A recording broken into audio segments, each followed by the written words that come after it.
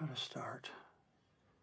Well, it's just writing. I mean... Here's something important to remember about dialogue. Every word matters. No, it doesn't. They're vital.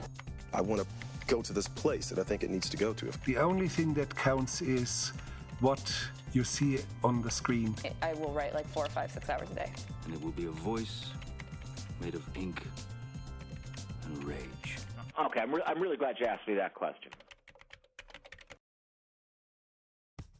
Welcome to Creative Principles. I'm your host, Brock Swinson.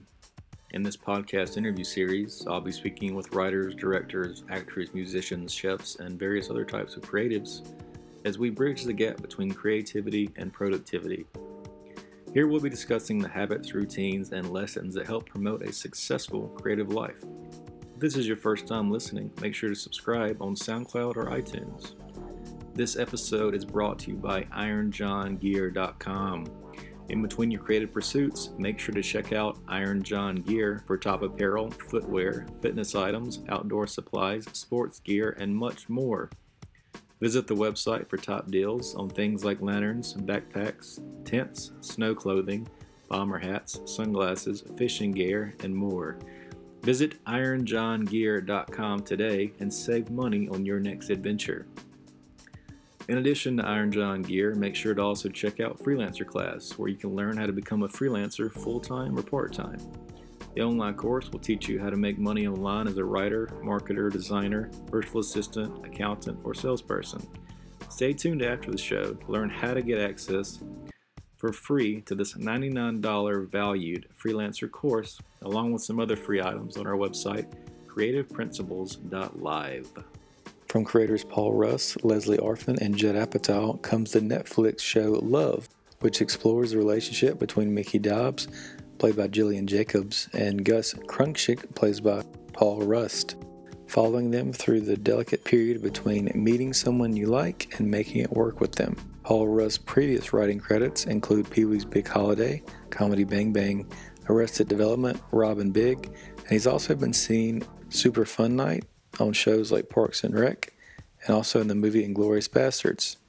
In this interview, Paul Rust talks about love, writing with Judd Apatow, and the freedom of Netflix. I grew up in this town, Lamars, Iowa, and even though it's a great place to grow up and be raised as a kid, there wasn't a lot to do. It was fairly boring, and I think the way I sort of either escaped the boredom or found a way to keep myself occupied was just really loved movies and TV shows. And, I sort of, I guess, came of age or whatever right around the time that the sort of price to own VHS world began. And so, the movies that I really enjoyed, you're able to kind of like watch as many times as you want.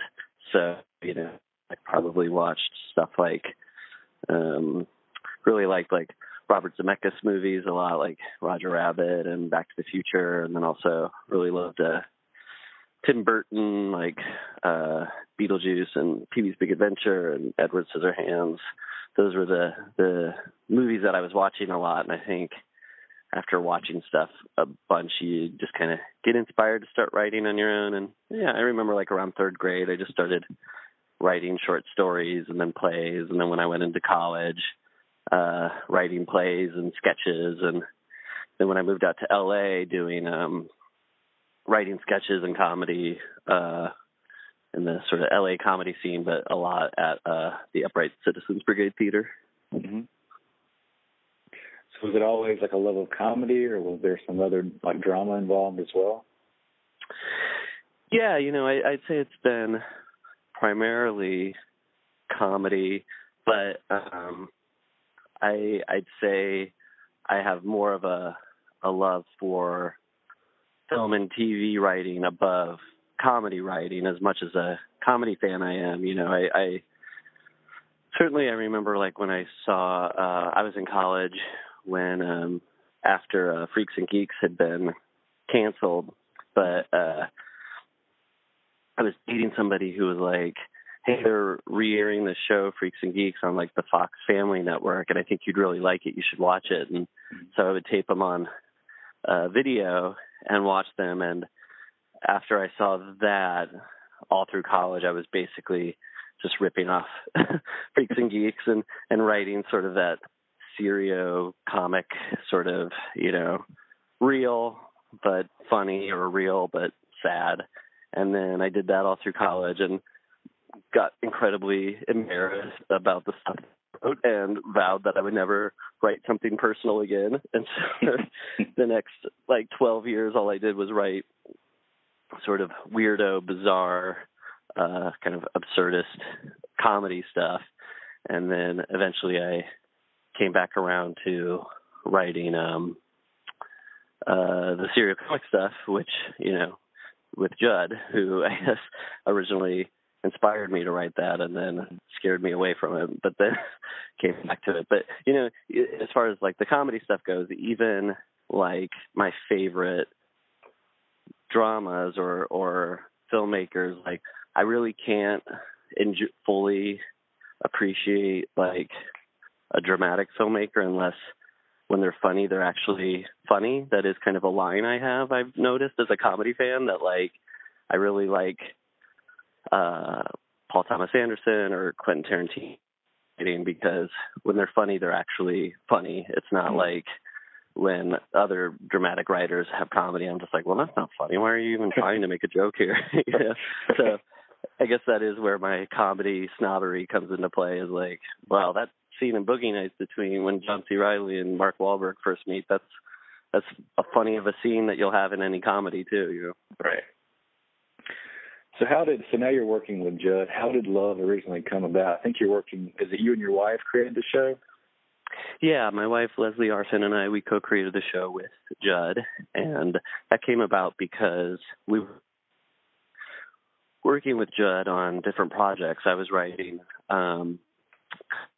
with Charlene Yee for Judd called Cheese Pizza that never got made, and then I co-wrote this Pee Wee Herman movie, Pee Wee's Big Holiday, with Paul Rubens that Judd produced. And so I was working on that stuff with Judd, and Leslie was writing on Girls that Judd obviously produces, and my manager, I think being smart and savvy, was like, hey, if the two of you are working for Judd, the two of you should try to cook up something for him. And so we wrote up an outline for a movie that was based on a couple that was similar to Gus and Mickey in Love. And Judd liked those characters a lot. He was like, I don't really necessarily see a movie here, but he was like, I've had this idea for a TV show for a long time where you would explore one couple's relationship from the moment they meet onward. And I think since he liked the characters we came up with so much for the couple, he's like, maybe we could marry these two ideas together. And so started writing the pilot for Love based on that. Was Love the original title for the show? It was the first title. Up until then it was untitled. And when we finally gave the title, it was Love. And that was the one my wife came up with. She's a great, in addition to being an awesome writer, she's a really good titleist. She's given titles to a lot of different people who write and stuff. And I think Amy Poehler's book, Yes, Please, Leslie came up with that title. So she's awesome at titles in addition to being an awesome writer. Nice. So what's the writing process like on this? You and your wife and Judd, or however it works, do you guys actually sit in a room together? Do you kind of take it step by step? How does that all work? Yeah, well, I'd say, it starts with the three of us and the sort of what we want to do season by season, and we'll kind of have sort of a large conversation about hey, what do we want to happen to the characters this season, or what sort of episode ideas do we have? and it can be pretty general. I mean, a lot of times we're just talking sort of about like feelings and experiences, and it's not really getting into like the plot beats. And then we'll meet up with our writing staff, which is really great. We have a great staff of writers, and then we'll kind of start from there, breaking it down beat by beat, certain episodes. And then, you know, Judd and Leslie and I will co-write various episodes, and writers will write their own episodes, you know, and then it's sort of the same process as a lot of TV shows, just multiple drafts and doing a table read to find out what works and then revising from there. And, you know, I'd say the revising and the retinkering and tweaking and stuff goes on from, you know, even when we're on set, we're still generating jokes and ideas and throwing lines to the actors and letting them ad lib all the way until, you know, when we're editing and still adding, you know, little ADR jokes and whatnot until the episode's complete. There's a big emphasis for the Los Angeles locations within the episodes. How important is it to kind of show Los Angeles in almost a new light that we haven't really seen before? Yeah, you know, that was a big thing Judd was pushing, was sort of like, hey, let's just make a list of different areas in LA where it would be cool to put a scene. And, you know, I think if I had to guess, that probably came out of Judd having shot a lot of stuff in Los Angeles and just wanting to make sure he's, you know, challenging himself to put you know, scenes in new locations. And I think also knowing that we were going to be shooting in Los Angeles, we might as well embrace that and, you know, not try to turn it into a different city. But yeah, like, you know, for example, like we thought that would be cool to go on a date to the Magic Castle in season one. And, you know, I've worked on other shows where it's been pitched to shoot a scene at the Magic Castle, and it was very difficult. I mean, we weren't able to shoot there because they're sort of private and exclusive. But I think, you know, Judd does help substantially in terms of getting people to open their doors and let us shoot at certain places. So, like, the Magic Castle was like a real get for us getting to shoot there. Then it's the sort of thing that, I don't know if you're working frontwards or working backwards or however it works, but you go, okay, we got this location. Now what does that mean in terms of character and story? And so it was like, right. Okay, well, we know we're shooting at the Magic Castle. Let's not just have this be like an interesting location. What can it say about the characters? And then it kind of, you know, when we explored it more, I was like, oh, the Magic Castle has so many rules. And we thought that was funny that, like, this thing that's about magic is also really, like, rule-oriented. Right. And then that became, like, what was the thing we sort of explored in the episode between the two characters is Gus is like, this is something that brings me happiness. And Mickey's like, I don't know why they have a dress code here. And I don't know, like, something that's supposed to be fun like magic is, like, run like a dictatorship. Right. A lot of the projects that Judd's involved with seem to have, there's a lot of pop culture references. How do you kind of see a story like this? Do you see it as like capturing a moment in time where you do talk about, you know, current comedians or current films, things like that? Or do you see other principles within the story that'll make it like evergreen? You can watch it, you know, 50 years from now or further. Yeah, that's a good question. I mean, before we started writing this, if I wrote anything, I would shy away from ever having a character text or use words like Twitter or Instagram. Right. I hated it. I felt gross writing stuff where two characters are talking about things like that. It just like, it make my skin crawl. And that was something that I had to like get over, because I'm like, well, we are writing something that takes place in contemporary Los Angeles, and if people weren't talking about texting, it would seem insane. It would be like, what planet is this? What alternate universe does this exist in where nobody texts each other? Right. And, you try to go about it in a way that feels real. Like we did have the conversation of, oh, do we do the thing where the text come up on screen, like House of Cards style, or do you actually show it on the phone in somebody's hand? And we made the choice to do the latter because that felt less. I mean, I love it when House of Cards did it, or when Sherlock does it. The first time I saw those, I was like, oh my God, that's so cool. And I got so excited that, just having watched so many movies and TV shows, when you do see something different, it's really exciting. But we were like, it doesn't seem like our show. We're a little more old school, even though it's not like 20 years ago they made the choice to show close-ups of text on phones. But it was just like, let's try to make it feel a little more organic. And, same with sort of the pop culture references. You definitely, I try to be mindful of I don't want this thing to be a show where 10 years from now, I don't know why this is the first example I think of, because there's millions that I could pull from. But I remember when I'd watch Lassie as a kid, and they had the old style phones where you hold the one piece to your ear and talk into the horn. And the other what machine is that? And it's throwing me out for a moment. And, I'm conscious of I don't want this show to be hobbled a decade from now because we're making a reference to a reality show that nobody's even heard of now.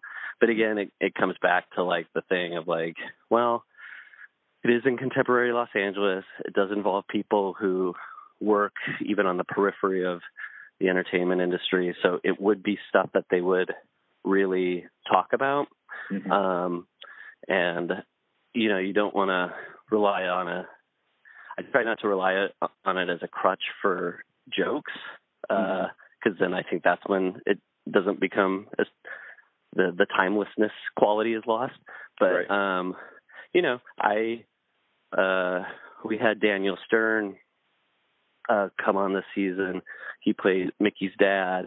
And, in addition to just us really loving Daniel Stern as an actor, it was sort of an acknowledgement that he had been in, I'm a big fan of the movie Diner, and Barry Levinson seemed to be kind of the first person in my mind who really started scratching the surface of how people talk about pop culture. What does that say about the character, how they view it, how they talk about it, how passionate they are about it. And I think you can sort of draw a line between that and then in Pulp Fiction, them talking about, McDonald's, or the pilot that Mia was acting in that didn't get picked up, and even to, and then obviously from that point forward, post Pulp Fiction, any show that where two people are talking about pop culture stuff is obviously, in debt to that. But, yeah, sorry, this is a very long answer to what was a really good, simple question. But, yeah, I mean, I think it's if we're going to do it, we try to at least do it in the classiest way possible. Whether we succeed or fail at that, I guess, is up to others. Another kind of big aspect of this show, and I assume I lived in LA for a while, so kind of LA in general, is all the self-examination. Mickey's in AA. How important is that within these characters, and how much do you think about that when writing the characters? Yeah, when we first started, it was important to me and to Leslie and to Judd and and all the other writers that we would I come from a background in improv, at the Upright Citizens Brigade Theater, and the main thing they really teach you is sort of letting characters, the term they use, be at the top of their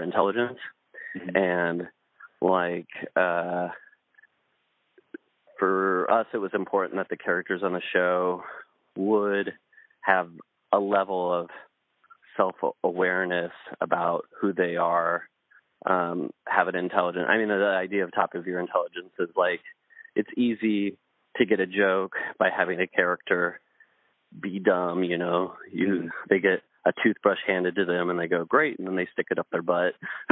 It's like, no, you brush your teeth with it. It's like, oh, it's an easy joke, but then from that point forward, that character has to have the intelligence level of somebody who thinks a toothbrush should go up their butt. Like, you know, in terms of like the self-examination stuff, that's more where that came from, was just like, hey, these characters are smart enough to kind of at least be aware of, even if in moments that they're deluding themselves, you know, are looking at who they are and what they're doing and how they get in the way of themselves.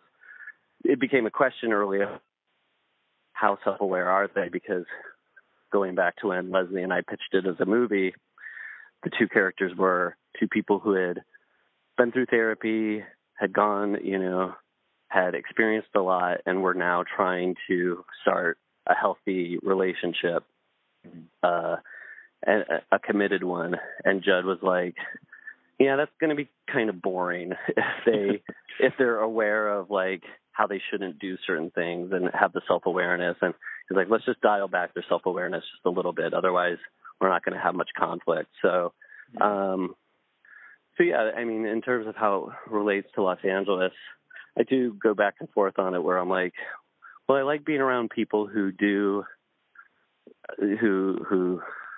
self-examinations, because I think it does make somebody more aware of how they're treating others. You know, that all comes with the undercurrent of, well, are they really into self-examination because they get to talk about their favorite subject, which is themselves, which seems very LA. But for me, I like it because it does allow characters to speak intelligently about their own lives and not be completely like unaware, and having the writers sort of move them like chess pieces or whatever. Right. Okay. I've just got a couple more for you. Sure. Where did the idea for the fake theme songs come from? Oh, that came from, you know, we knew that we wanted Gus and his friends to be people who were big fans of movies. And, you know, I have, you know, with friends, I've had like movie clubs or, you know, daily movie marathons, like on Halloween every year. My friend Neil Campbell, who's a really great writer and performer as well, we do this thing. When I said as well, I meant he is also a great performer and audition writer. I wasn't saying he's as well as me, but he and I will put together like Halloween movie days where we watch like 7 horror movies. But the idea is that they're in increasing amounts of terror. So we start with like the Garfield Halloween special and then end with like Faces of Death. And so we knew we wanted Gus to kind of like be anything more passive, and it would be boring just to watch a group of people watch something. And also it gets into weird rights issues, like what images can we use from what movies. And then we were like, well, it was just purely how do we make it active? So it was like, I guess if they're writing songs about the movies they watch, then at least it feels like they're actually doing something. So, and I, you know, I'm in a band and I like writing and playing music. So I guess it was a way to greedily get that in there as well. So that's how it came about. Cool. And you guys are already shooting season 3 now. Are there any details, or possibly just, there's a lot of comedians on the show, are there any future cameos we could expect to see? Yeah, I'm trying to think. So far, right now, we've only really cast the first episode, and there isn't any. You know, we'd love to have David Spade come back. He was in season 2, and you know, this isn't anybody I can tease as we have them, but you know, I'm a huge fan of Norm Macdonald, and if we ever were able to get Norm Macdonald on the show, that would make me really happy. And I'm trying to think, it'd be cool to, since I co-wrote Paul Reubens, I'm really good friends, and I think he's the best, and it'd be cool to cast him in something. So it's really fun in terms of, like, you're right, like casting comedians and being a fan of comedy.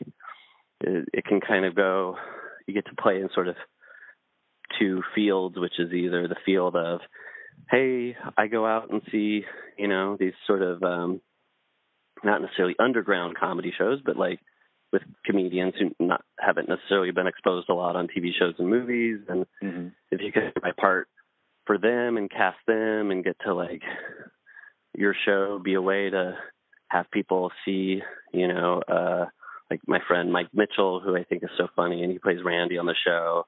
Like, I think Americans should know who Mike Mitchell is, so it's like fun casting him in something, or Claudia Doherty, who we really loved, like casting her on the show, to the other side of people who I've just admired, growing up and thinking we're so funny, like David Spade, and getting to cast them. And again, greedily just getting to, like, work with people who I admire. And we had Michael Showalter's directing the first 2 episodes, and that's been really, really great.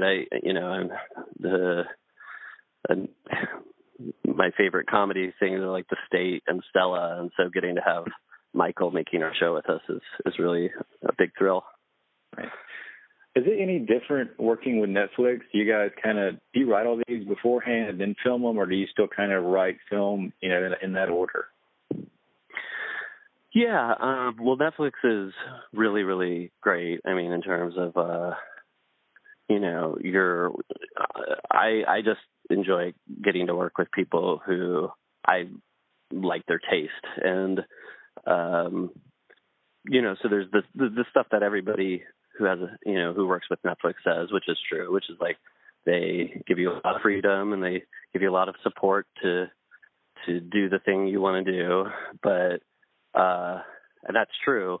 The thing I really, really like, though, is just like they're good people who I enjoy hanging out with at a party. Like if I'm talking to a Netflix executive, I'm like, oh, I get to talk about the stuff that we like and just talk about it. We're not sort of having gross industry conversations. So that's the thing I like the most. In terms of writing a show, like it is nice to, it's the thing that feels something new that's kind of come out of the last like 5 or 7 years, which is like the ability to tell big, large stories for one season, which we do, like we try to go like, oh, if somebody, we know people watch these in 3 or 4 episode chunks or even all 12 episodes at once. Right. So knowing that, how can we write it so that it's a satisfying 6-hour experience? But then how can we also write it so that it's, if you only watched 1 episode?